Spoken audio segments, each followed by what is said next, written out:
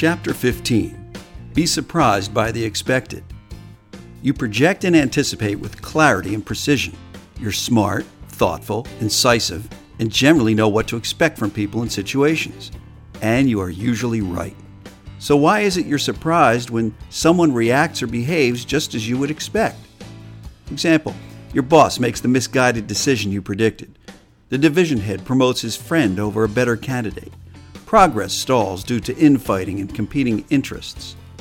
You're appalled but not surprised, yet you act that way, wasting time fixated on outcomes you predicted, rather than considering your insight a gift and how you can make it work for you.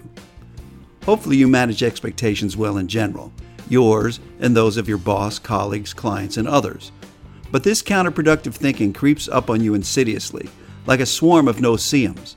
Better to turn your brain off and your idiot repellent on.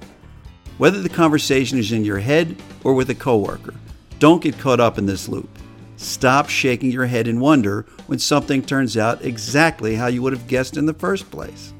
You need to focus on the important things, real surprises.